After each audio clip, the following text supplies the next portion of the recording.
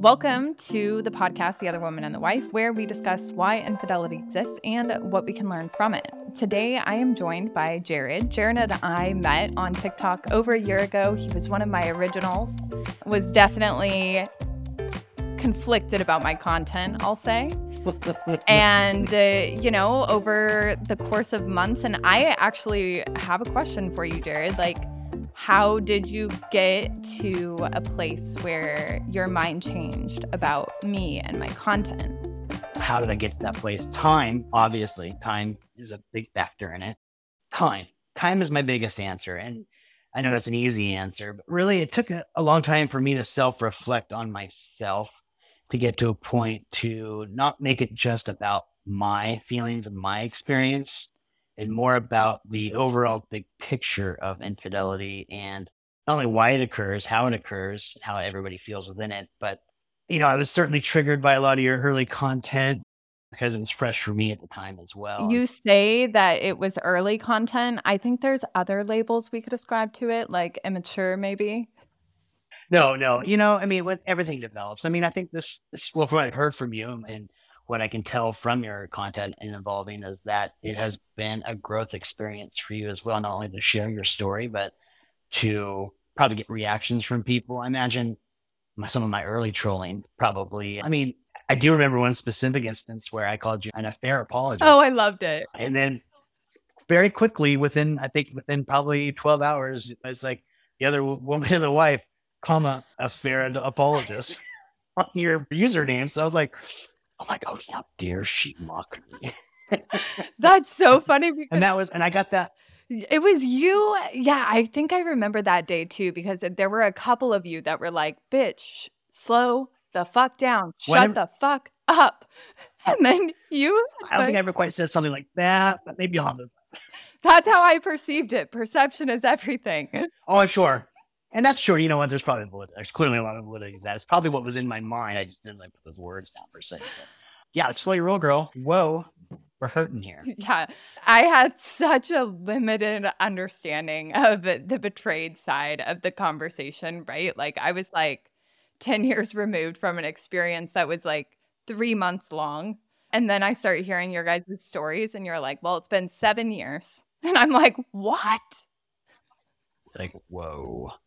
It changes the perspective a little bit. I imagine hearing from us and just hearing from other women that were in your shoes 10 years ago. It's obviously after 10 years, your perspective and your experiences have changed to it. Not necessarily any better, any worse, just with, like I was saying earlier before, with time, the perspective change and the understanding changes and the ability to not only empathize with others, listening and talking to some of the women in your community. I have a lot of empathy for some of them, how they feel. And some of them are very conflicted, and it kind of makes me sad, honestly. And honestly helps me understand my situation a little more with my spouse. It's humbling, I guess. If any other word I can think of, it's humbling. I would say this entire experience has been me deep diving into the humility pool and being like, oh, this is what humility is. Yikes.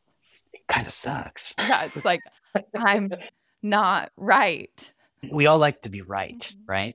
Humility is one of those things where you don't necessarily want to have humility. It's it's not automatic. Oh, I'm just going to be humble about it. I think it's a learned, perspective. I don't think it's anything necessarily many of us are raised with, especially in society. So I think we all learn it in different ways. And I learned it through this experience for me. So yeah, I softened to your message, came to a point where I was better able to understand your perspective. I just absolutely loved it because you actually had some really good questions where I think most of the time I'm asking good questions on the internet, which is fun for me. And I think it's modeling the deep dive of discovery of self, I think. And so you had asked a question once on TikTok, and it was about wives who have been sexually abused by their husbands. And you were like, I want to understand this because it was almost like a point for me. Part of the reason why I highlighted your comment, and I did it in a very triggering way, was that I wanted to better understand it too. Because it's at what point is it consensual between a wife and a husband, and when is it not? And how does it get to a place where it's not? Because, I mean, you would expect sex to exist inside of a marriage, but sometimes it doesn't. You would think so. You would think so. That expectation, there's definitely boundaries to that expectation. I mean, this very specific instance that you're referring to, I remember this. And the reason why I was asking, because, I thought beforehand, I had a very clear understanding of what sexual assault was, or the word. I don't know if I'm supposed to say the word or not, but what that really is. And we all grow up as men saying, okay, this is what you can do, this is what you can't do. And crossing that boundary when after a no has been given is obviously not appropriate and not okay. Mm-hmm. And there's a lot of content creators on TikTok that will espouse this idea that if you have sex with your husband willingly, even though you don't necessarily want to, that's a form of rape. And I'm like, I had a hard time wrapping my head around. I'm like, really? I'm not saying it's a great emotional, meaningful experience maybe for this person who's doing it, even though they feel like they're doing it out of obligation. But I don't know if I would coin that necessarily. I don't think I would label it as rape. I speak to women on the daily who have sex with their husbands and they don't really want to. And what they tell me, what they do is they mentally check out of their body. And I'm like, cool, you have a superpower skill. It's called disassociating, but you are also disrespecting yourself. And then I lead it into the conversation around like, do you really want to be using your body this way? Like, there's a lot, I think, that is missing from the conversation, and it's directed at the wrong people. Oh, yeah. Yeah. No, if you don't want to, you shouldn't have to. And you shouldn't feel like you should have to out of obligation. That was one thing I always say in my situation. The things were kind of funny is like, I'm not interested in your obligation. I'm interested in your desire. Ooh. And without your desire, I'm not interested. As crass as this may sound, I could pay for obligation. Who wants that? That's not what I'm interested in. I want desire. I want to be desired. So if you are the other woman in your relationship and you love this podcast, you would love the Other Women community. The Other Women community is a membership program designed to help other women just like you reclaim their relationship with themselves and heal from their affair. We provide a safe and supportive environment for you to open up and talk about your experiences. We give you the tools and resources you need to grow into an authentic, empowered individual. If you're ready to take the next step in your healing journey, head on over to theotherwomanandthewife.com/community to learn more about the membership and all it has to offer. I remember my sex life in my marriage got really good when a guy friend of mine came up to me and he goes, hey, your husband doesn't want to fuck you. He wants a fuckable wife, a wife who actually wants to fuck. And then it all made sense to me. I was like, oh, this makes a lot of sense. Like, he doesn't want to just have sex. Like, he wants to have sex with somebody who wants to have sex. We want to connect as well. For us, it's connection.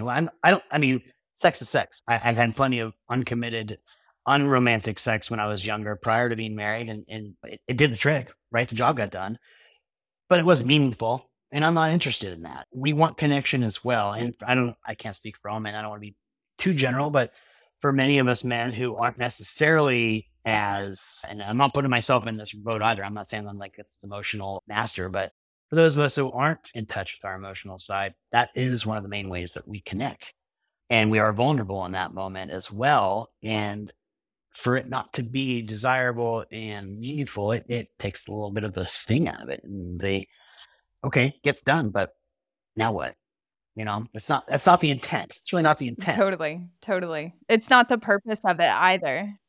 No. If you want to talk about the actual intent, it's obviously to procreate. If you want to get onto a biological level of that level, but that is cool. But then that just goes to the obligation, which maybe was a normal thing 50 years ago, 100 years ago. Even if it's normal, though, it doesn't necessarily mean it's good.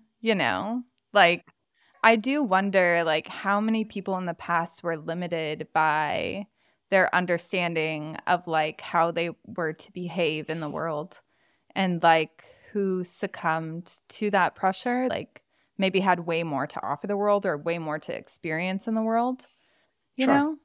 Well, the only ones that did wrote books and novels than we know about them now. Everybody else went away to oblivion. I'm talking about women specifically. Mhm. You know, I mean, the women we hear from the 18th century, 17th century that wrote books, we know them now, and they offered what they had to offer the world. I'm sure there was plenty more that could have offered more to the world. It just, it was man's world then. Oh, I love it. I love it. God, I wish you were wearing your new sweatshirt. I really do. Well,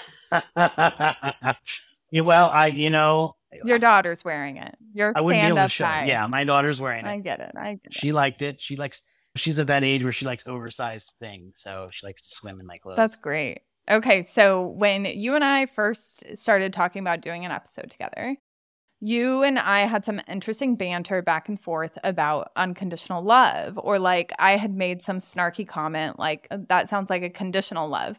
And you said, is there such thing as unconditional love? And then we kind of knew where you and I could impact the world around us, I'll say. And it was by having an out loud conversation about unconditional love. And then yesterday, was it?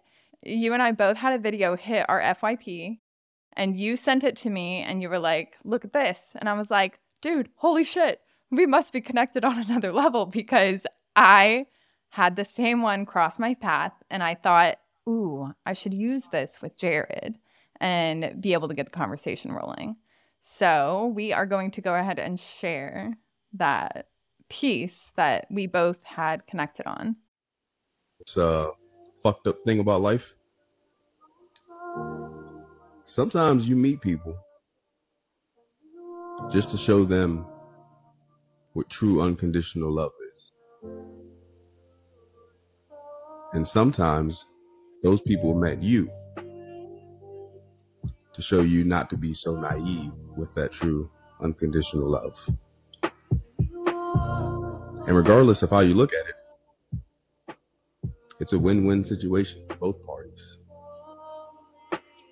One person was shown what true love was, and well, the other one was shown that everybody doesn't deserve that love. That's a hard pill to swallow, man. For real. Yeah, it still hits a little bit. The message is there unconditional love? I think there is unconditional love in certain instances, like perhaps for your children, things like that. But, that may also be conditional. I know a big thing these days is children going no contact with their parents from toxic, growing up toxic. That's, maybe there isn't unconditional love, except maybe your young children, but all of it's conditional. If you're in a relationship with somebody who abuses you and you leave them, clearly there's conditions to that. And I think you can definitely taint the love by crossing those boundaries. And I used to think differently. I didn't really know what love really was at one point in my life. No clue. A lot of people kind of go, this love is a verb. I truly believe that. I mean, is a choice a verb? Is it an action? Give me some grammar. An action. A verb is an action. A verb is an action. So is a choice an action? Is a choice? Yeah, absolutely. I think a choice is an action. I think that love is a choice. Yeah, choice is definitely an action. It's an action within your mind. It's a action. If it's a physical action, that's one thing. I think making a choice is absolutely an action where you take the action to do something, whether it's in your head, whether it's physically, it is an action. It's absolutely an action. And love is definitely, there's a lot of different kinds of love. Lots of loves. I mean, I had this thing I talk to people about, and as a little quote, it's like one of my isms, that the first 6 months of any relationship is amazing. It's so much fun. It's awesome. And then it generally evolves into a routine. It evolves into this kind of where it's not as exciting anymore. So a partnership, kind of the make or break point, at the nexus point. Well, absolutely. Once you get past that excitement, it's like a nexus point where, destiny, and choice comes together, and opportunity and destiny comes together. It's like, all right, this is this point where it's like, it's either going to go or it's not going to go. And if it goes, then it evolves into more of a different kind of love. And that's, I think, where you get into this, where love is a verb with an action, where you do things because you love people rather than having that spark and that fire. It's still there. It should be there at some level, but it's not there at the same intensity. I just don't think it can be. And so, yeah, love is definitely a verb, but definitely conditional. I mean, if you do something for somebody and they don't appreciate it, or it becomes taken for granted, and it's obvious that it's taken for granted, you'll eventually stop doing that thing. And then you'll build resentment. And then that resentment turns into contempt. Tell me about resentment, please. Tell you about resentment. Yeah, tell me. Yeah, it's easy to build resentment for somebody. Resentment builds from a very clear lack of good communication and understanding intent. You do something for somebody and, oh yeah. Let me give you a great example with my situation specifically. My wife used to write me these little notes, little notes, little things, just little things. And I thought they were cool and they were great. And I actually saved them all. I still have them all from 20 years ago. And I thought they were nice. And eventually they stopped. Mm-hmm. And they probably stopped because I just didn't show the proper appreciation of what she was actually doing with those little notes and with those little things that she used to do. And then they eventually stopped, most likely because she resented me for not appreciating them. And I took them for granted. And then she started doing it for her affair partner. Oh, fuck. And that's when I was like, that hurt. But it also was an experience that I learned, oh, wow, she's doing the things that she used to do for me. And now she's doing them for him, which kind of brought me to this point, like, wow, I really fucked up. But it wasn't you that did it. No, but that's how I felt and thought in the moment. Like you took her for granted. I absolutely took her for granted. At first, I thought it was my fault that, I screwed up. I really screwed up. I've come to the understanding now that I just took her for granted. Mm-hmm. And, it goes both ways. And she took me for granted as well. It's mutual. It has to be mutual to get to the place where you're at, where someone's having an affair. But, yeah, and that built, obviously, a lot of resentment built over time mm-hmm. to the point where she felt like she's, you know what? It's great. I'm going to do this because it makes me feel good. And I think I don't fault her for that. I think we are all similar in the respect that we all just want to feel good. And we all seek out things that make us feel good. Mm-hmm. And so in that respect, I can understand the why. And I've come to the place now where I know it's not about me, the whole choice. But I certainly contributed to and I take ownership of, I contributed to the parts of the relationship that brought her to that place. But I don't take responsibility for the choice itself. Reminds me of another thread that you and I went back and forth on. And it was, I said something about the investment. I said that like love or connection was built on the investment of attention and energy. And you were like, I can't argue with that. And I think that speaks to what you and I, which I agree, like I think one of my favorite things about my parasocial relationship that has been built with you is that you and I actually come together a lot on general philosophies of love and life, I think.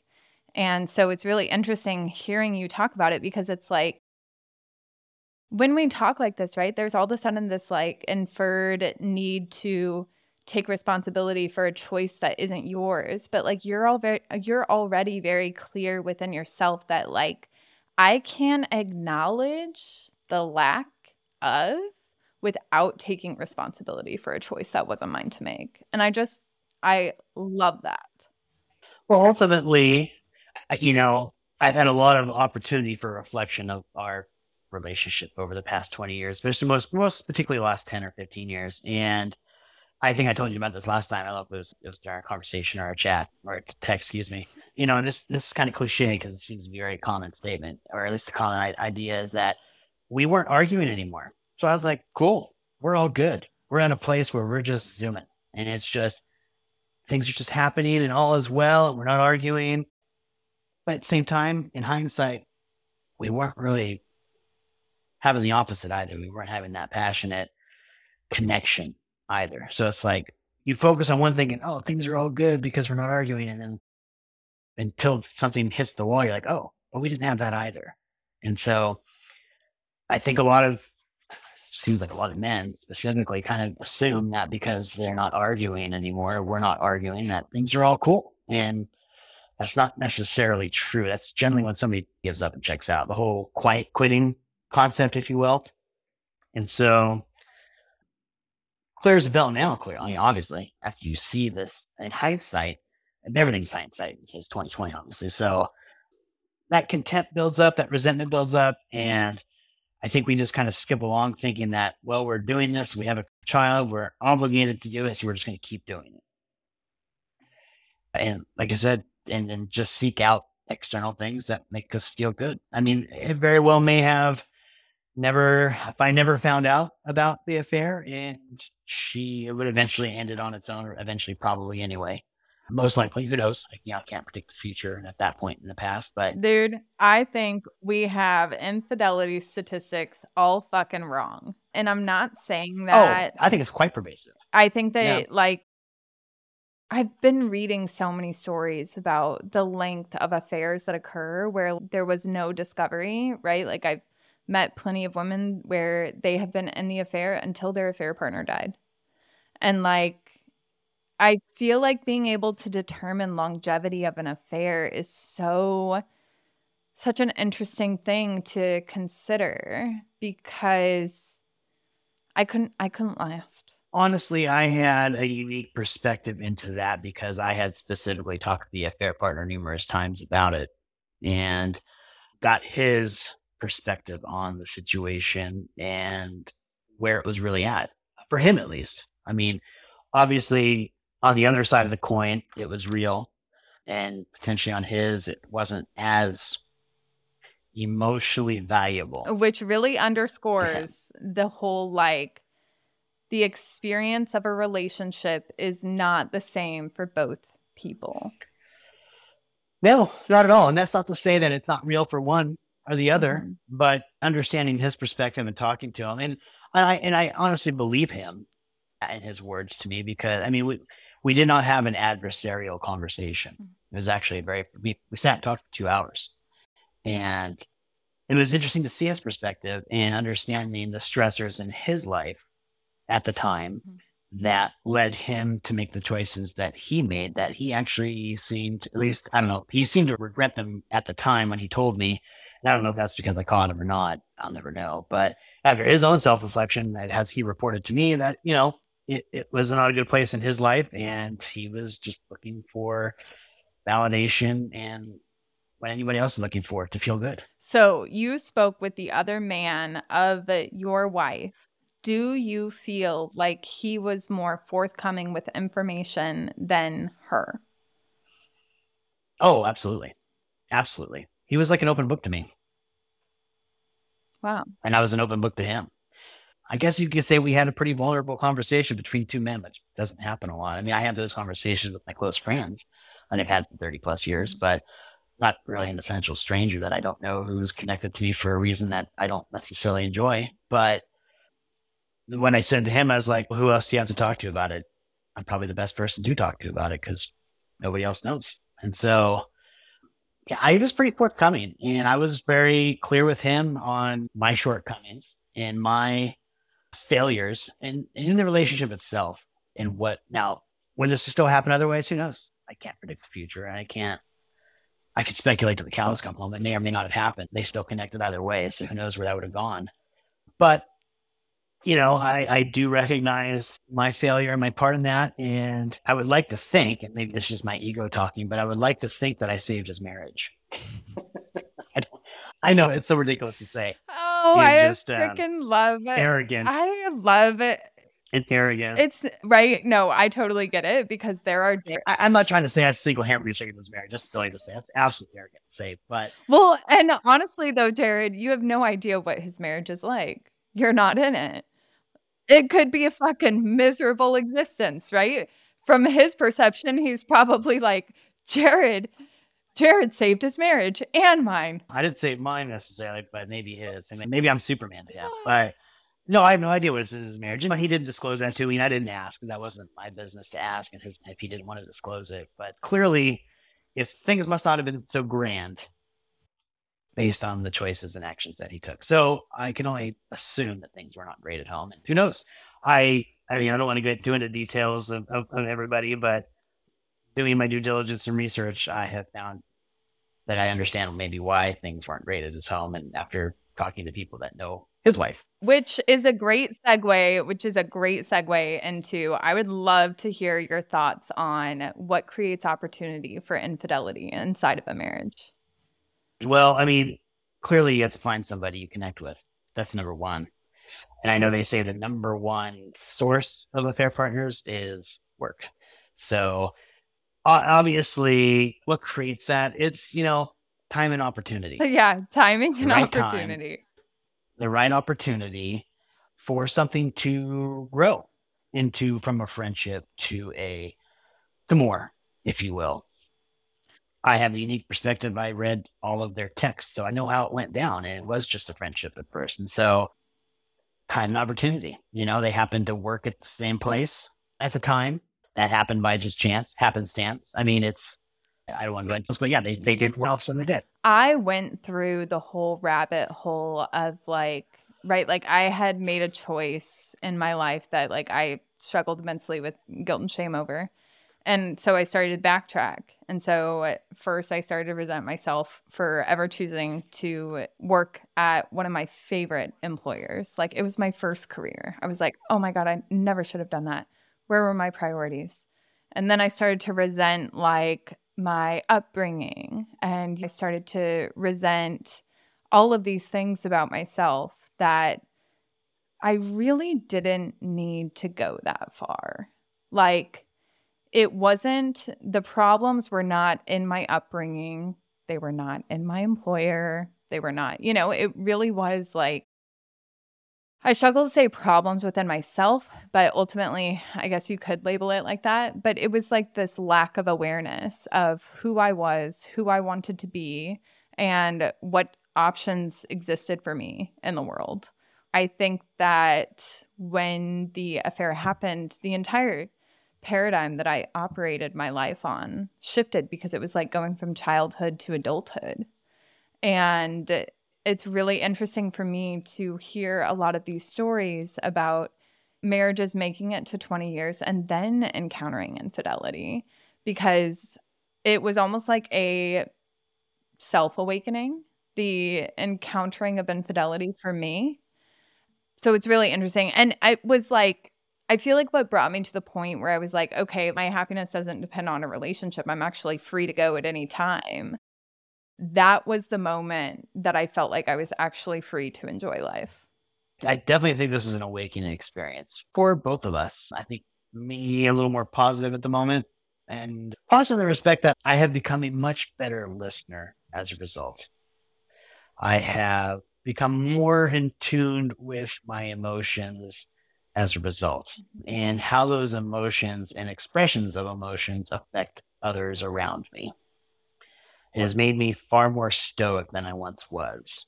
I'm definitely wear my heart on the sleeve kind of guy, and I still am, but I've definitely learned to moderate that and understand how sometimes my knee-jerk reactions, and not just necessarily in relationships, but at work and other places in my life as well, how they affect other people. And that's back to that humility thing again, Sometimes you learn what an asshole you kind of are sometimes. It takes a gut punch like this to not only realize it, but to want to be better. Not only for myself, but for the world. I love that. I adore that. I think one of the things that I have really been able to understand post-infidelity is the ability to regulate myself rather than allowing the world to regulate me. Yeah, absolutely. It's one interesting byproduct of this entire. So it's been a little over 2 years for me since this happened.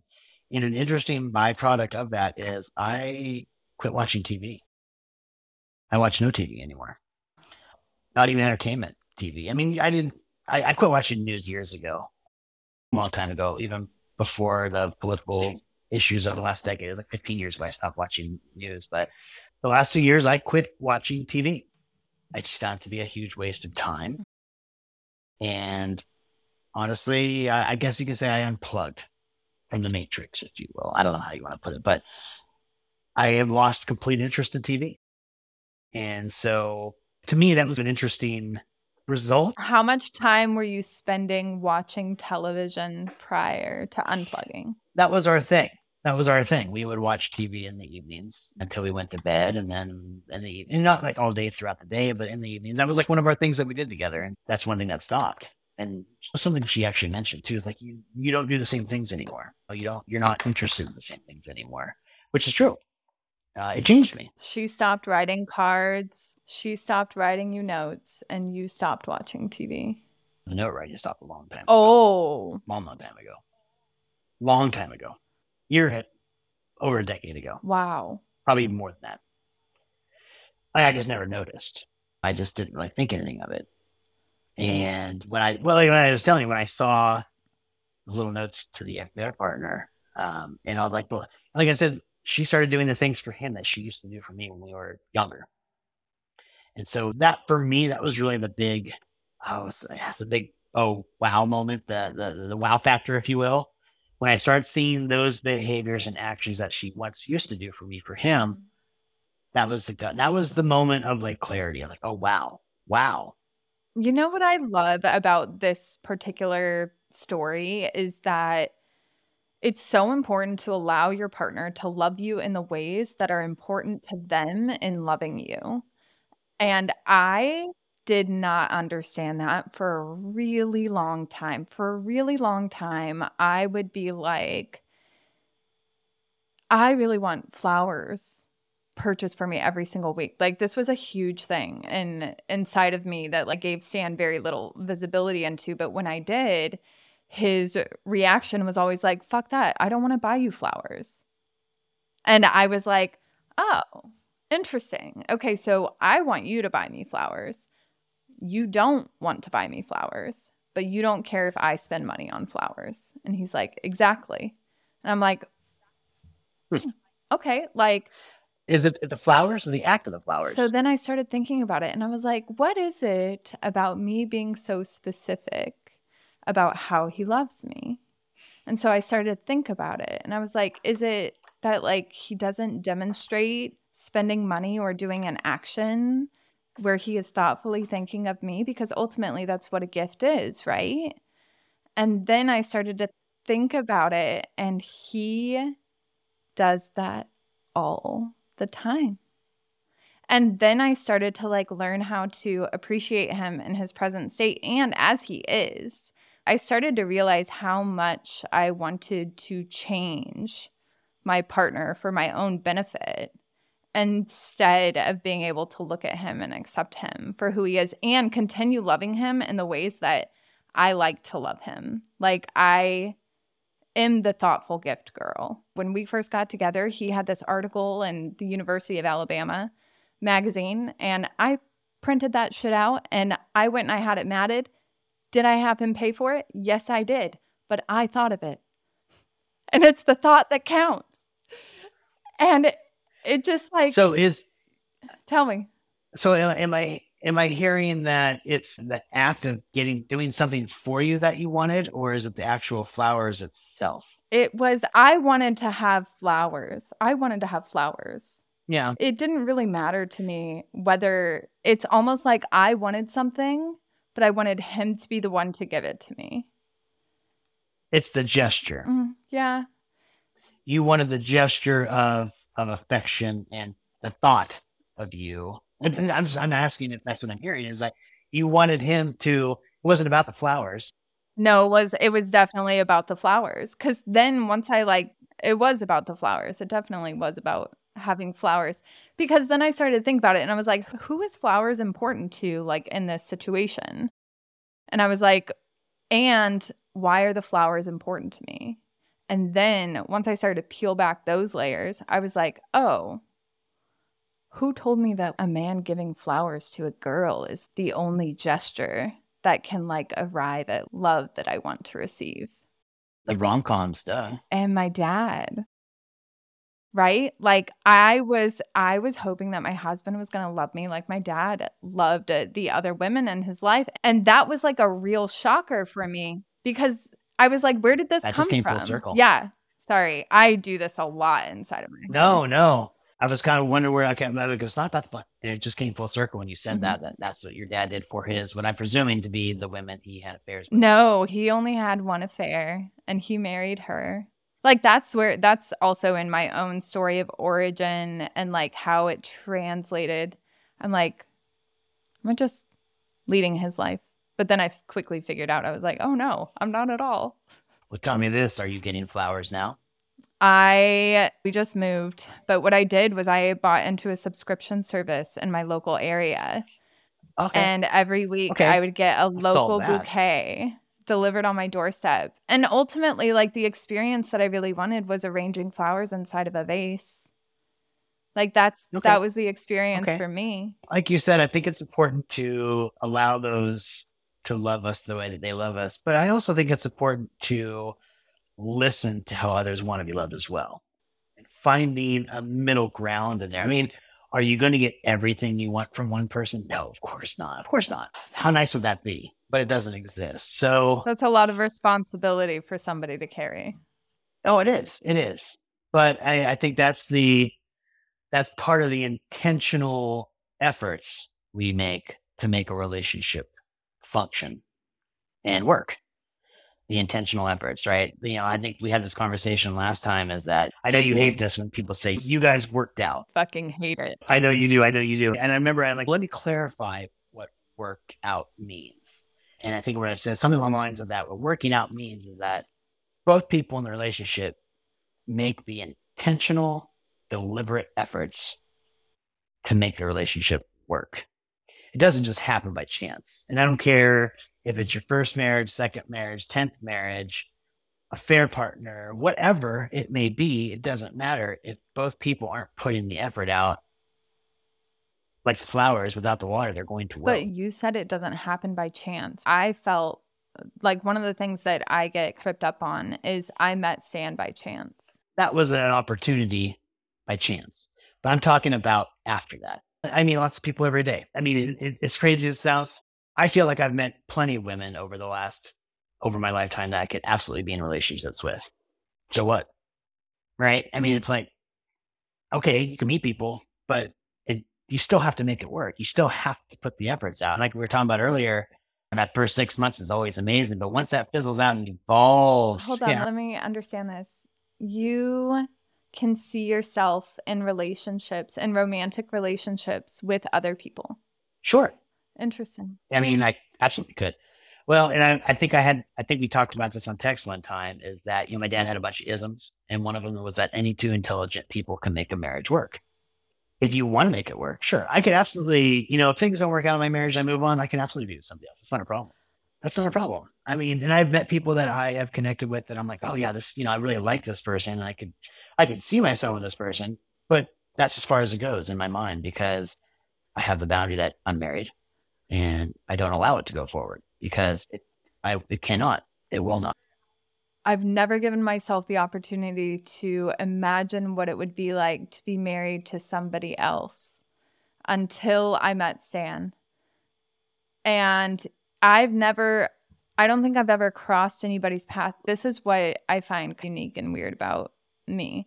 And it's not that I would never be married to anybody else, like should death or divorce arrive on my doorstep in the future. But I don't know somebody well enough. Well, you don't now. I mean, when I say that, I have met numerous, for instance, coworkers, right? There have been coworkers I've connected with in the past that I would, you know, that were buddies and friends and close. And generally, it eventually evolves into, well, familiarity breeds contempt. So it eventually falls into a past this romanticized fantasy phase, and then evolves into a either work friendship or it just fizzles out. And not even in a romantic sense. I work in a very woman-dominated field, so I've met plenty of women over the years, and I'm like, oh, I really, you know, I thought I had a connection with, and I thought in my head, okay, this is somebody that I could be with, even if it's only a fleeting thought. It just you have to make that choice to either act on something like that or not. And that takes two as well. Yes, it do. Yes, it do. It does take two. So, yeah, I think there's plenty of opportunity for connections everywhere, anytime, any place. It's just allowing yourself to be open for that connection, I think, is what the difference is. That's so interesting. Yeah, I do agree that it is the allowance of connection, which like I felt was the thing that I was most guilty of. And I must tell you, Jared, Stan and I hated each other in the beginning. Absolutely hated each other. Interesting. Oh, that's even interesting. We hated each other. I thought that he was arrogant. And I'm about to describe myself here, people. I thought that he was arrogant, self-important, way too loud, and thought way too much of himself, and his opinion was too big. And then like all of those things were so alluring. So alluring. I was like, you're so fucking... Oh, yeah. It was like this powerful like vibe that he carried with him, which now I can look back and I was like, oh, part of me falling in love with you was that I envied a lot of these traits that you had. But the allowance thing, back to the allowance thing, that was mostly what I felt guilty about. I mostly felt guilty that I had allowed myself to fall in love with somebody. I had allowed a connection. But at that point in my life, like I had no idea how I could like turn it on and turn it off type thing. You know, like I had no understanding of what boundaries were. How old were you at the time? 24. 24. I didn't know shit. I still feel like that way sometimes at 45 still. Mm-hmm. I don't know shit. I guess one thing I look forward to it. Right? I'm still trying to figure it out. Let me tell you, in about a decade, you still won't know anything. And same here. Probably not think in a decade either. But granted, I think that might be the difference in the sexes as well as how we view things, and how we experience things. I can experience an emotion like a connection with somebody, and I can just compartmentalize it, put it in a little box, and eventually throw it away when it doesn't have any use for me anymore. I don't know if that's necessarily the same experience for many women. I think that seems to be a common thing for men. I think that men... This is what I understand. I think that I was modeled compartmentalization when I was younger. And I definitely duplicated it. And I was like, oh, okay, this is how you get through emotions. And then as I progressed in my own understanding of the world, I was like, I actually need to like process shit. Like I have to like really get into it and go through it in order to let it go. But the compartmentalization, so I do have a question for you that just came to mind. And do you think that, and you haven't had the experience of an affair, so I'm very interested in hearing what your thoughts are. Do you think that men tend to compartmentalize and then one day their paths cross with a woman who can almost convince? I struggle with the word convince because that means that it kind of revokes power from the man, but is almost alluring enough for him to come to her and start to process differently. Possibly. Maybe for some. I think generally a woman, like you say, not necessarily convincing a man, but eliciting a response from a man based on connection. That's a little nicer way to say the convincing. I mean, I definitely think the man will certainly consider it, think about it, process it in his own way. But if we're talking about a married man, I think, especially a married man with a family, I think the obligation, not only the social obligation, but the internal feelings of duty and family will generally take precedent over any emotional connection he has with somebody else, simply because that's how we're wired. Interesting. And that's why I feel that's why a lot of men don't leave their wives for their affair partners. Yeah. That's statistically they don't. I can tell you that's the reason for me, at least in the beginning, of why I just didn't leave my marriage out of the obligation of my family, and not necessarily the marriage itself, but the obligation to provide and be a father and be involved. And the thought of not being involved or being shut out or even only being partially involved doesn't feel good at all. Did it feel like your purpose was being revoked? I felt like I was being replaced.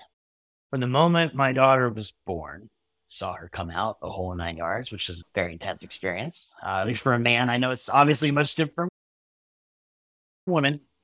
I mean, I will never understand the perspective of a woman, obviously, in this situation. But for a man, or at least for me, that was a very intense experience. And the moment she came out, it was an overwhelming feeling of obligation and duty that I had to this infant, at least for the next 18 years, probably for the rest of her life. And so that overrides a lot of decision making that I make in general, or it is the basis of choices, of a lot of choices that I make day to day.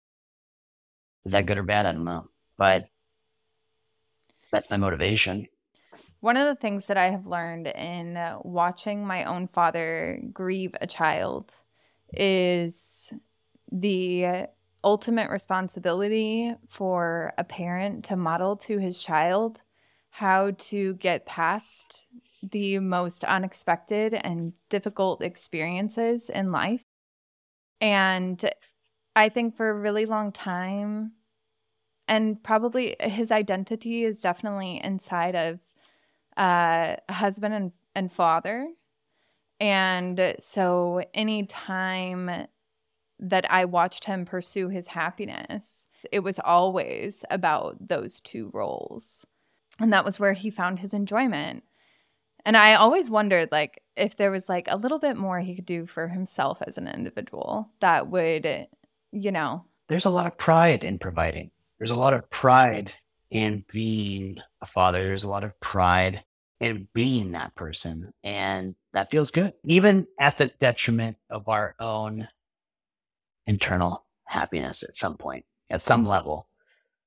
I guess you have to weigh, what is happy? Weigh, what is happy feeling good and what's feeling good. If being a provider feels good, is that not happy? Yeah. Yeah. Which all comes down like your own value. Maybe not for all. Sure. I think we as men and women value different things, and I value the commitment. Yeah. But at some point, you do have to decide as whether that commitment is not only mutual, but beneficial for all involved. Oh, talk to me about that.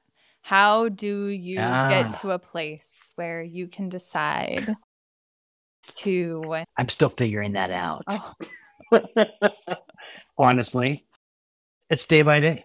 And I can only speak from the betrayed standpoint. It's that you still have those feelings of obligation and commitment, right? Mm-hmm. But how do you reconcile that with the destruction of the image of the relationship you once had? So am I holding on to the commitment to something that doesn't exist anymore? And these are the questions I ask myself of how I'm still processing. You stoic. Keep going. Is how long do I keep this up for? How long do I wait for her to come around? How long? And, the answer to some of these questions for myself is knowing who I am and how I know myself, that once I disconnect, whether this is healthy or not, once I disconnect forever. That's it. I know that about myself. And so I don't want to have a conversation 5 years from now of her trying to get closure or reconciliation within herself, because that's not going to happen. It happens now or it never happens. And I don't feel I owe that to her 5 years down the road, 10 years down the road. She owes it to herself, but she doesn't owe it to I don't owe it to her. And so my obligation and pride and ego and all that aside of the commitment, what I just said, maybe this is contradictory and hypocritical, but does that outweigh making the decision to cut and be done? I don't know. It's a hard reconciliation within myself to figure out, am I just a fool waiting for something that's never going to come? And several people have told me that I am. So I really fucking hate that. So I'm just going to step in really quick and coach Chelsea really quick. I fucking hate whenever you are working to make a very personal decision, thinking about yourself in a way that, like, because you've made this decision every single day, Jared. Like, sure. Marriage still exists in this moment. It does. And to consider your past self foolish because you were careful with your decision, I think is crazy. So I don't think it's foolish. Like I said, these are just questions I ask myself. I'm not saying I'm a fool. Good. But am I foolish? I don't know. I'm not answering that as I'm absolutely a fool. But am I a fool? And I ask myself that. And you know what? I don't think I'm a fool. I mean, if I sit and consider it, if anything, it has been a very, very complex and well-rounded experience in the respect that I've learned a lot about myself. I've learned a lot about relationships, boundaries, and what goes into a relationship. And not only that, we were talking about before we started recording is that it has vastly improved my relationship with my daughter.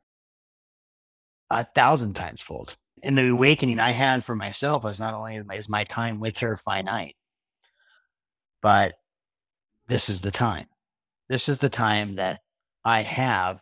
And I, for myself, took that a lot for granted because I was so work focused and not focused and on the family and the relationship that I missed out on a lot of that early time with her because I was too selfish and within myself and doing my own things. And that woke me up to that and realizing what was important for me, which was my relationship with her. What was important for me. Ooh, I'm going to underscore that. Also, I think that, and I know I got to wrap this up because I'm already stealing way too much of your time, but as somebody who did make the decision to end a marriage after infidelity, I think one of the difficult pieces was acknowledging all of the promises that a younger version of myself had made to myself. And being able to grieve that was really, really difficult because it almost felt like who am I really? And once I started to really take the time to reflect, what I did start to do was have compassion for the person I was then. And it really was like this self-reckoning thing that I keep saying on the podcast. But all of those promises that I had made to myself when I was a little girl, like, I'm never going to get a divorce. I'm never going to be my parents. I'm never going to, all these never, never, never. And how restrictive that those promises were to who I was intended to become. And I think that once I realized that, it felt so much easier to come to peace with the decision. And I just love that you're a careful considerer because I was not careful. I was very much like this is happening. I'm doing it. Goodbye. I did not. Yeah. I wasn't going to take That's usually me. I wasn't going to take anybody's influence into my decision. I wanted it to be the decision that I made on my own. Absolutely. I have chosen to try and work this out for now. And I do that because I want to. I have chosen to want to. And there may be a point where I decide not to want to anymore. And that will be okay. That will be fine if that decision is made. And that's where it comes to. And I've come to the point where now I've accepted that. And it's okay if that's the deal. It's just not what I want right now. And I may feel differently sooner than later. Yeah. I don't know. One day at a time. I want to close this up with, we've touched on unconditional love. We've touched on, which honestly, I don't think we even touched on what creates opportunity for a marriage, but I think you did do an excellent job with it because you actually started to talk about. I ramble on enough. What? I ramble on enough to get there. You did. It was funny though, because the question was, Perfect. how does the opportunity for infidelity manifest itself inside of a marriage? And you went straight to how affair partners find each other. And it was interesting, but we also talked at length about resentment in a marriage and the lack of receiving love and all of that. So I feel good about that. And then, okay, so we touched on unconditional love. We touched on opportunity for infidelity in marriage. And we have touched on the decision to divorce or reconcile after infidelity. Are there any final thoughts or questions that you have that you would like to kind of openly discuss with me on the podcast for our listeners before we close up? Questions, not per se, and I'll probably have 1,000 at you in about an hour now after we're done. Write me an email. I definitely will. I definitely will. Some self-reflection and some, maybe we could have done this. Maybe we could have done that. I love it. Honestly, comments as far as, I know a lot of people, and my wife included, and she's told me this, carry a lot of guilt, a lot of shame for choices. don't beat yourself up too much. And that's everybody out there. Don't beat yourself up for having the affair. Don't beat yourself up for staying after the affair. Don't beat yourself up. You're doing the best you can. Although eventually, and even for myself, you do have to make a decision to not be indecisive and move forward, however that looks for you. And for those who are in an affair, I'm sorry. I know it hurts and you're probably really conflicted right now, but the sooner you make a decision to do whatever you're going to do, probably the better you're going to feel. Mm-hmm. I imagine. Indecisiveness sucks. It really sucks. And like I was telling you earlier, talking to some of the women in your community, knowing their motivations, they can't leave their affairs just the same way I can't leave my marriage. And so I can empathize with that and understand that your day will come. Your day will come. Oh, please get your discovery plans in order, people. Your day will come. But you know what? It will come. You said not discovery plans. I'm saying, yeah, not discovery of the affair, but your day will come. Well, you're either going to have this quote unquote come to Jesus moment where you're going to decide this just can't go anymore. I think that the fastest way to end the turmoil is with Discovery Day, though. Like, I think that, like, I'll be honest with you. Yeah. Once you let somebody in on your inner reality, I think things get a little bit lighter, a little bit easier, a little bit more accessible to understand. And I think ultimately that's why I'm like, get your discovery plans in order, people, because I think that the people who are listening to this podcast, they are not the people who are interested in being inside of an affair. They are interested in seeing that the affair at some point ends. But you said something else that really triggered a thought. Oh, I talked to a woman on a coaching call the other day, and her and her husband had made the choice to reconcile the marriage like 10 years ago or something after an infidelity episode, right? Ever since then, he has had her in his phone as you can't turn a whore into a wife. He had that in his phone? And she sees it every single day. As like a exercise, like I'm going to read this every day to remind myself, or... I think it's a manifestation of anger that he hasn't processed, to be honest. But there are so many women who encounter infidelity, feel that their only decision is to reconcile the marriage, force the relationship to work. And then they stay, and then another episode of infidelity shows up. And it's just like, you know, like I'll bet both partners would be better off if they just let each other go. In that situation, probably so. In many situations, probably. Not in every situation. I definitely don't think every. Not every situation. Everything is nuanced. Everything is unique. Yeah.